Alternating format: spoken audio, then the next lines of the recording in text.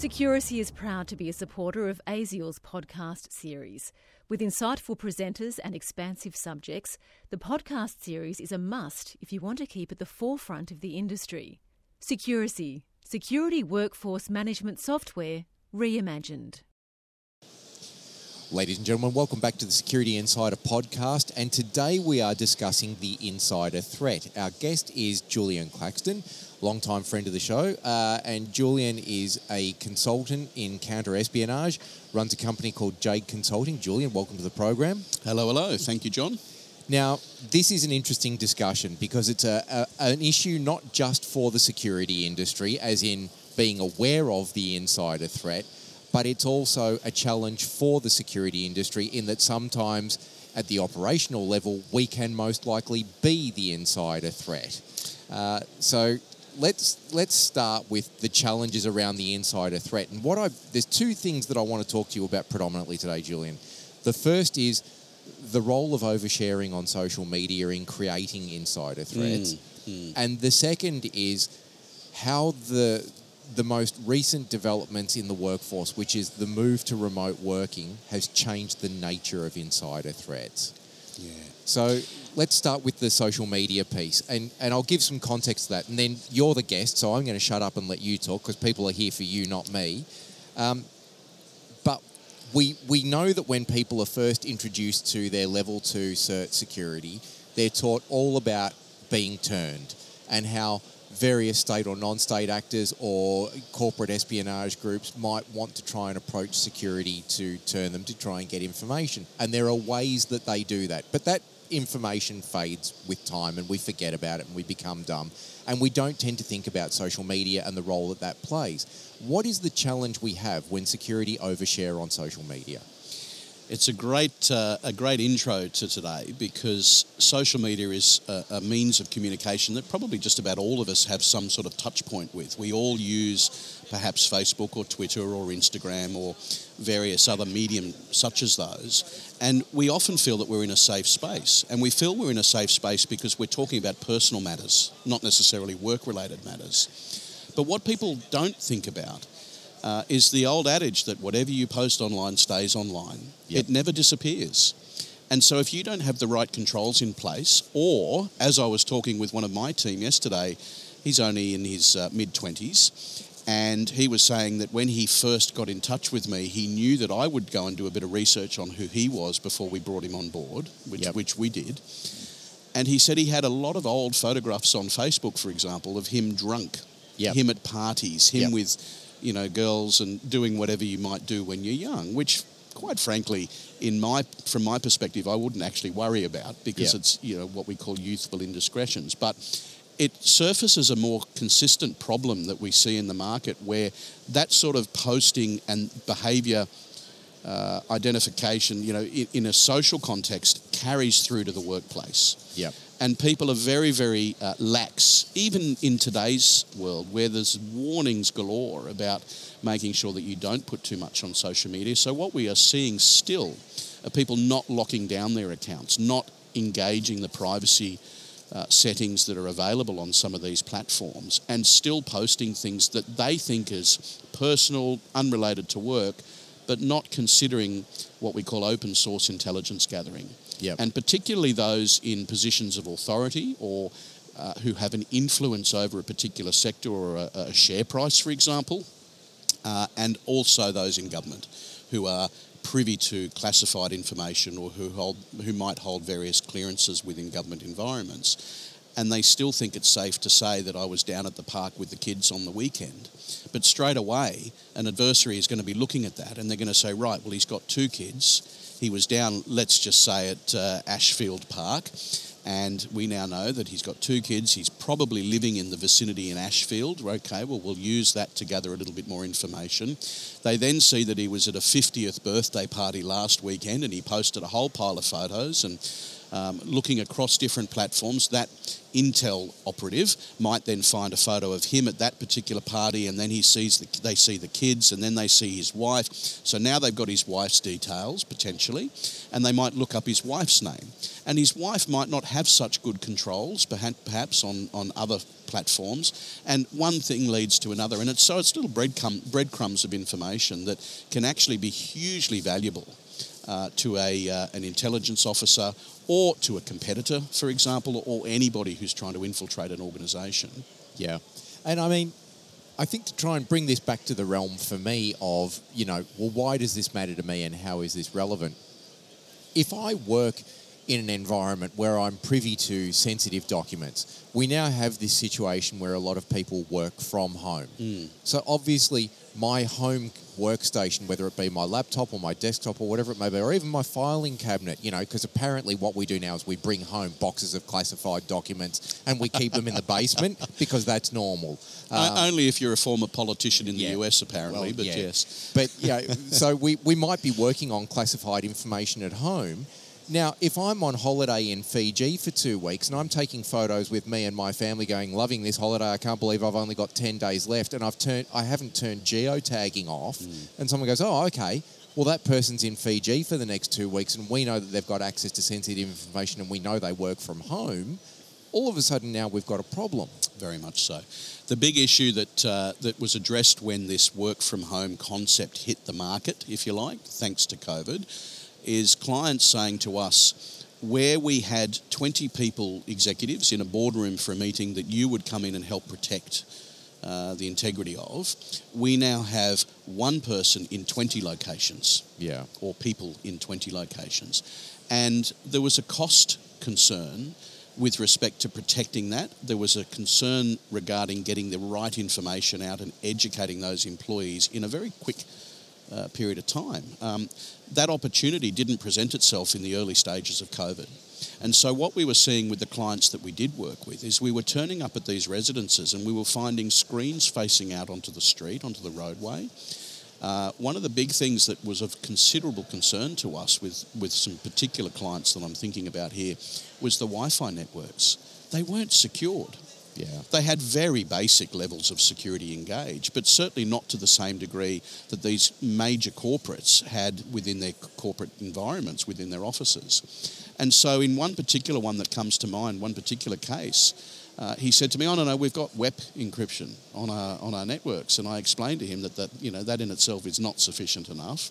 I said, are you using a VPN? He said, oh, only for work-related operations. And I said, okay, and is your computer switched off and disconnected? Oh, no, I just leave it there when I don't need it.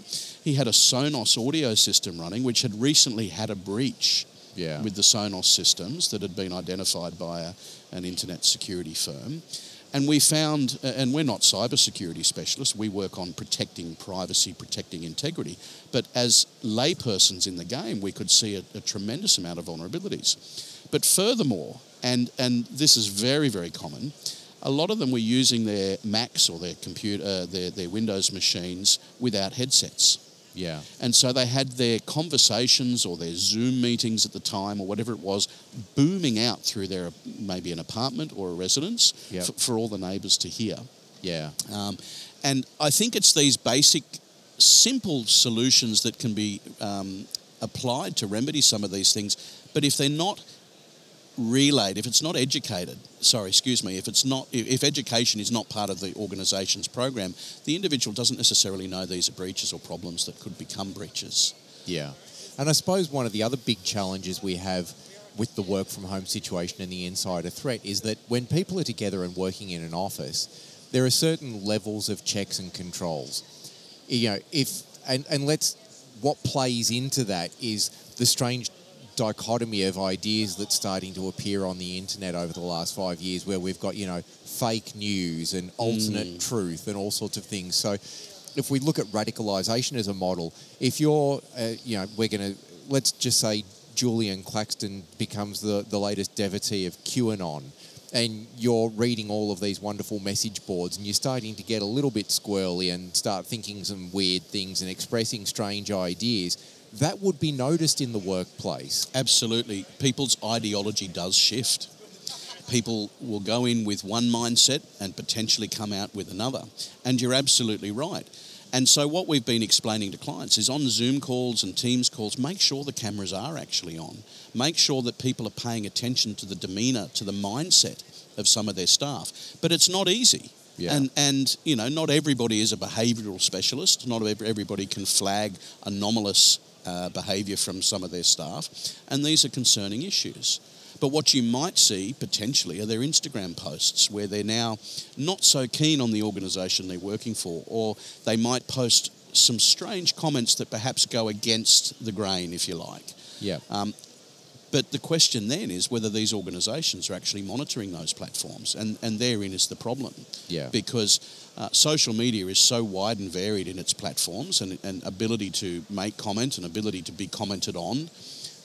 There are a myriad opportunities to compromise an individual in those situations, unfortunately, and not all organisations are taking the right controls and ensuring that they're keeping across these concerns. And I imagine there'd be a lot of concern from some organisations about what might potentially happen from a brand reputation and public-facing point of view if they were caught monitoring staff's social media profiles. That's a really difficult predicament to consider, because I believe organisations have every right to maintain levels of integrity amongst their client base. Mm-hmm. And I think the best way to approach that is education again, is going back and both from the pre-employment point to employment to ongoing monitoring is to explain to their staff, you know, we want to be able to understand if there are any threats. We want to be able to educate you so you know what's right for the organisation, because what's right for them becomes right for you and vice versa. And so I still say to all our clients, it comes down to education. It comes down to making sure that organisations are transparent in their approach, but that they also don't overstep the boundaries. And that comes down to the level of intelligence that's available out there, and maintain open source intel approaches. And in reality, you're not doing anything too invasive in that space. If you're not, let's say, getting behind paywalls or firewalls or passwords and controls, then what you're looking at is what people are putting out there for all and sundry to see. Yeah. But does that not also partially come down to good policies and procedures being outlined clearly at the beginning of the employment process? Because if I start a job with Julian Claxton at Jade Consulting, and on day one during my induction you say to me, listen, you need to understand as part of your employment here, we do monitor emails, we do monitor computer use, and we will from time to time monitor open source intelligence around your social media. We don't care if you got drunk on Saturday night. We don't care if you're running around with your best mate's underpants on your head, but we protect John Bigelow Pharmaceuticals is one of our clients, and they make COVID vaccines. And if we start seeing you posting stuff on social media saying, hey, I'm pretty sure these guys are putting tracking chips in the COVID vaccines that they're shipping out to people, we're going to have a discussion around that. I assume if you have that in your policies and procedures and staff are made aware of it from day one, they've got nowhere to go later on if they start arcing up. They do and they don't. Yep. So firstly, there's jurisdictional issues that you've got to be mindful of in this context. So there are some regions, such as New South Wales, that are covered by the Workplace Surveillance Act, and these particular issues that you're referring to are addressed in that jurisdiction, in that legal process. But beyond that, think about this. Put 20 people in a room who've been with an organisation for 10 years, 5 years, sometimes 2 years, and ask them what was in their induction, what they learned from the induction. Yep. And I'll guarantee you probably 90% of them will have forgotten about it. Yeah, okay. And this comes down to dynamic processes with respect to education and security awareness and observation skills and all of that sort of stuff. Every employee has a responsibility to protect the interests of the organisation they represent, regardless of their position, whether they're making tea in the corner or whether they're the CEO or chairperson. Yep. Everyone has a responsibility, and it's the organisation's responsibility to keep reminding you of what your obligations are, but doing it in a soft approach as opposed to being totalitarian in a regime style. You've got to be able to remind people of their obligations, but a lot of it comes down to common sense. So part of the government, for example, process is the Protective Security Policy Framework, within which there's a mandatory requirement for government agencies or departments to remind staff of their security obligations via security awareness training annually. Yep. And that's a great example where the government get it right to a point that should be transposed perhaps into the corporate sector, where regular, perhaps 12 monthly, I'd tend to say that probably 6 monthly is more valid, and it might be a 10-minute session. It might just be something flashing up on the screen incidentally that they have to acknowledge, not just something that comes up when they log in, because people learn to tune out to that sort of thing. Yep. But some sort of acknowledgement of that refresher, if you like. Yep. I can't emphasise enough the importance of education, but a transparent approach by the organisation in the first instance. Yep. It comes down to culture as well. Yep. And it comes down to staff satisfaction. I mean, there's so many varying circumstances that can lead to an insider threat or lead to social media problems, you know, where they post the wrong thing on social media. It's almost a never-ending battle, but education and communication are absolutely fundamental. Well, on that note, I'm going to bring this conversation back a few steps, because there's probably a lot of people listening to this thinking, well, whatever, I don't give a crap. This isn't relevant to me, because they don't work in a government department or they don't work in a major organisation. But in my thinking, it is relevant to almost everyone listening to this podcast, because if you own a company that provides security staff, those staff have access to areas and offices within organisation that hold sensitive information. If you're an alarm system integrator or installer, you have master codes. Absolutely. That allow you access to buildings, places and restricted areas. And I don't think a lot of these organisations have been given enough information around how people get turned and why people get turned, and the fact that it's usually the lowest hanging fruit that will be targeted by, whether it be foreign powers, state powers, non-state powers, corporate competitors and so on. Absolutely.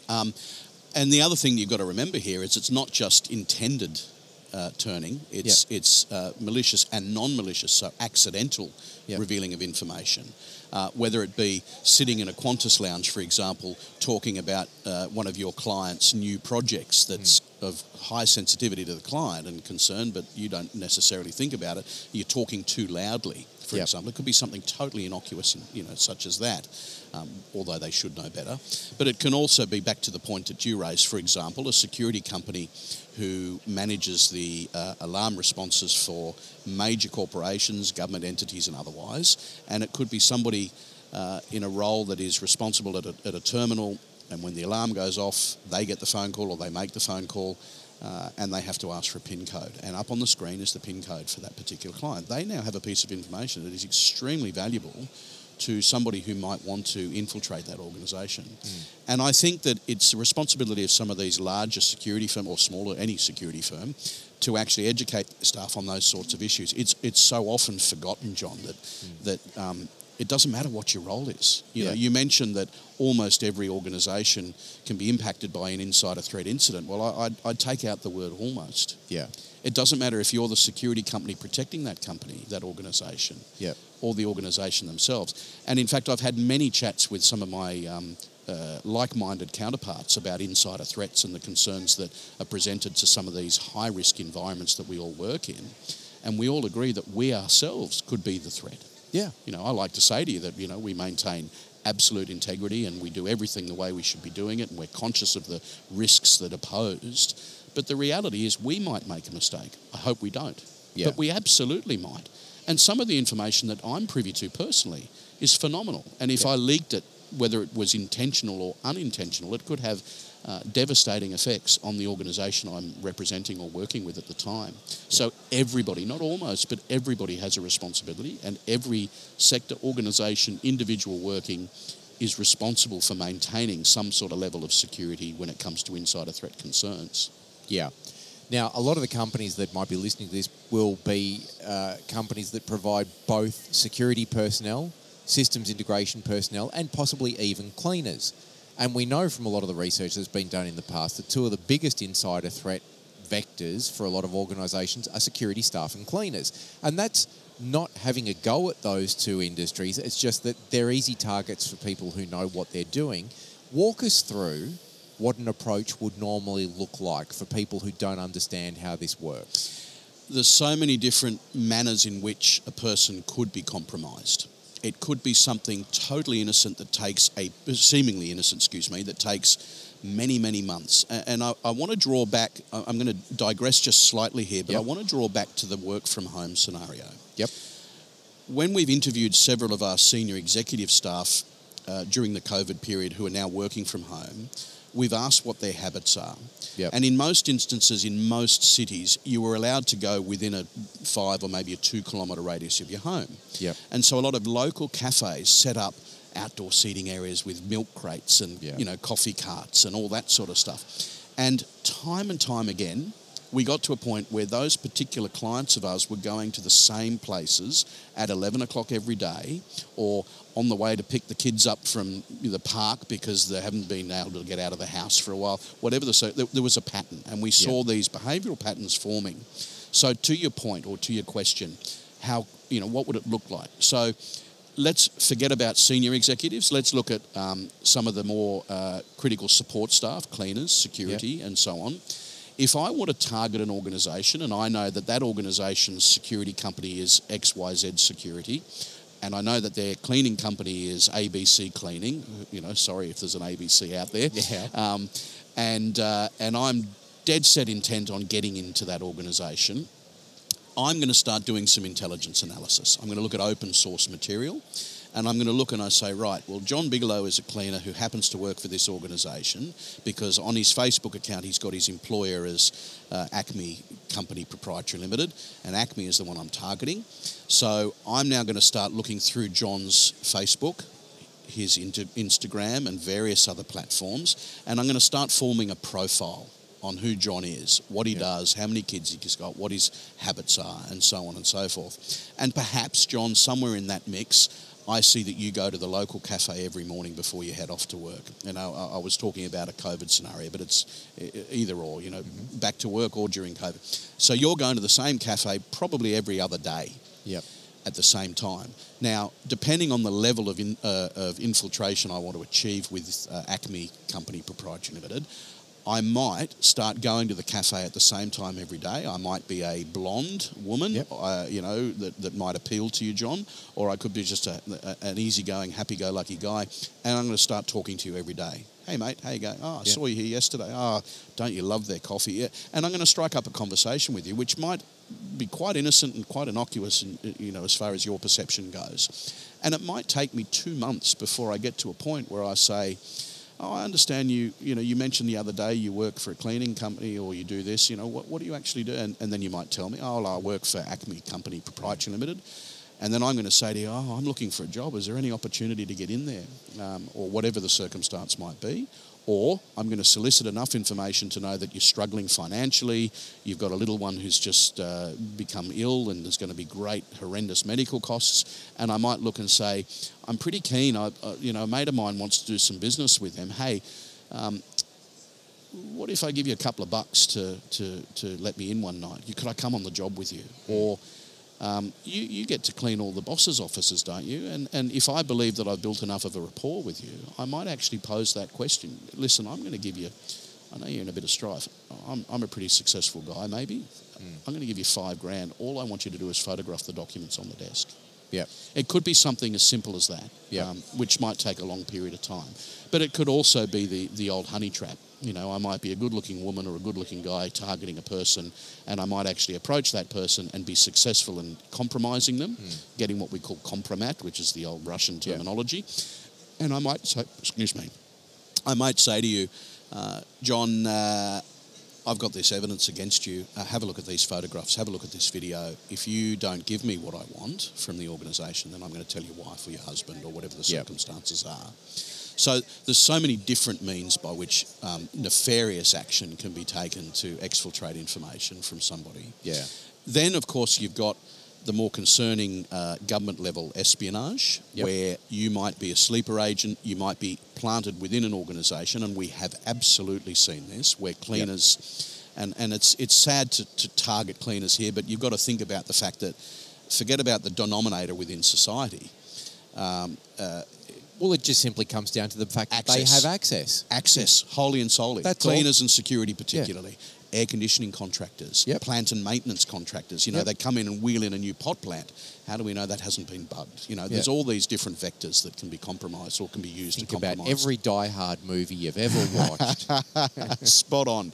But, and I've lost my train of thought now, but... you were talking about access and the fact that it's got nothing to do with the demographic excuse me, with profile. the demographic profile, thank you. Those people have access. Yep. And so we have absolutely seen, almost by accident in some instances and targeted in others. There was one particular case, it was very, very late at night. I won't say the sector, but a broad sector with a lot of money, let's say. Yep. 3 of us were working in a particular room late at night. All of the other lights had turned off. It was on the motion sensors. Yep. So we were in a very small room tucked away in a corner, and suddenly we saw the cleaners come in the distance because all the lights popped on as she came in. Long story short, we thought, this wasn't targeted in this instance. We just thought, well, let's see how she performs. She pulled out a bloody camera, and she was photographing all the desks, literally one after the other. Wow. So that's a great example. I mean, that was an accidental catch, in all truth. And we decided to keep low-key and not to reveal our presence. Yeah. We took photographs of her taking photographs and subsequently passed that on to the client and need not say where that went from there. That's one example. We've had other clients that have approached us and have said, we have caught cleaners removing paperwork, taking it out to the car, scanning it, bringing it back in. Yeah. Shredding documents. I think it's hilarious because I still see this day after day after day where organisations, executives, have a box under their desks that say, for shredding. Yeah. It's absurd because I'm going to go straight to that point if I'm the guy wanting information of a sensitive nature. Yeah. So a lot of it comes back to common sense as well. But getting access is a lot easier than people probably realise. Yeah. Even just bluffing your way into an organisation in whatever capacity you might be able to do it. And particularly now that there's this work from home environment, corporate offices have been empty for months, if not years. Yeah. And so that level of complacency's kicked in. The natural surveillance is not there. Yeah. I could potentially have worked on getting in with the cleaning company that goes in every week just to keep the dust away. I've had all the time in the world to install a covert surveillance device, to set the place up for further surveillance or whatever circumstance it might be. There's another piece to this that I think is quite interesting, though, that I'd like to discuss before we finish up, and that is that often when someone is caught, 2 things happen. A, the company doesn't necessarily know what to do aside from just let that person go. They don't actually report the activity to anyone. And B, because they're embarrassed about what's happened, they don't tell anyone about what's happened. So that person may then go on to get future roles in a multitude of other organisations before something happens. We are dealing with one of those at this very moment. Yeah. A project that I've been working on overseas. I've only just recently returned, as you know, where, and I don't want to say too much because just because I don't want to say too much. But, fair enough. But basically there is a person of significant responsibility within this organisation who has been caught compromising the organisation in simple terms. The client caught them, not us. We were brought in as the aftermath, if you like, and we've provided a sweep of this particular property. The concern in this instance is the client has said to me, we don't want to bring it to anybody's attention because of the reputational risk to our organisation.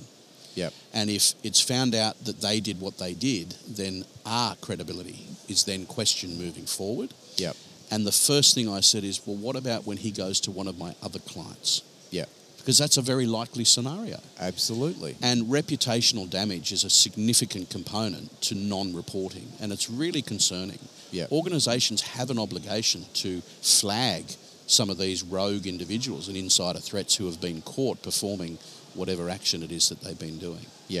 Now, if it is that someone is caught doing something that's not necessarily a financial crime, but it might be something along the lines of corporate espionage or industrial espionage or whatever the case may be, who is the appropriate authority for them to report to? Yeah, that's a really good question because in my experience, a lot of the law enforcement bodies don't know how to deal with it. Right.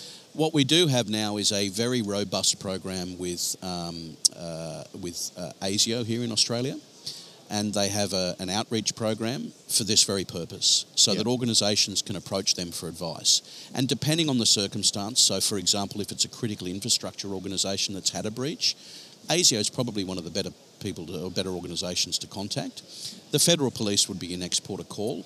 And again, it really does depend on the nature of the organisation and particularly the nature of the breach. Yeah. So we have had breaches with critical infrastructure that we have identified, and I'm referring to covert surveillance devices illegally placed within a particular organisation. We said to the client, you need to get in touch with ASIO. You need to bring this to their attention, and to their credit, they absolutely did, and controls were then placed within that organisation moving forward. Because it's not inconceivable, especially in this day and age with this global environment, that, I happen to be working at a government research or even a corporate research department that's doing some fairly important pharmaceutical research. University research, particularly. And, I'm one of the research people, and the cleaner starts asking me a range of questions that are very, very strange questions. It's like, why are you asking me this? I report that person to the Chancellor at the university. The Chancellor of the university then, I imagine, speaks to someone in outreach at ASIO. They identify this person and they go, hey, we saw them walking out of the Bigelonia embassy up the road the other day. That's interesting. We need to be keeping it. I mean, this is the problem with non-reporting. It's all about communication. And I think organisations need to be a little more brave, if you like, and maintain that communication. We have really good structures within our government entities, and particularly within our intelligence community, set up to do this, set up to support organisations, both government and private. And I think a lot of corporations don't realise that the Australian government is there to support them as much as it is themselves, per se. Yeah. We all have a responsibility, and the widget company that makes the widget that goes into the camera system that is put up on the ceiling that monitors the government building has a responsibility to report any incidents, because it could be that widget that provides the later breach or opportunity for hacking or whatever the circumstance might be. Communication is fundamental, and it works both ways. Organisations need to communicate and educate their staff base and teach them that when that cleaner asks a few strange questions, again, sorry to all the cleaners out there, that something may not be right about it. Now, it may be totally innocent, but report it anyway. Yeah. And the right robust reporting mechanisms within organisations will then flag patterns, and you're looking for anomalous behaviour and patterns of anomalous behaviour, particularly both from an individual perspective but also from a collective perspective. If you have 6 incidents reported in 4 weeks and then none for 3 years, it's those 6 incidents that we need to start looking at, and the organisation needs to say something's not right.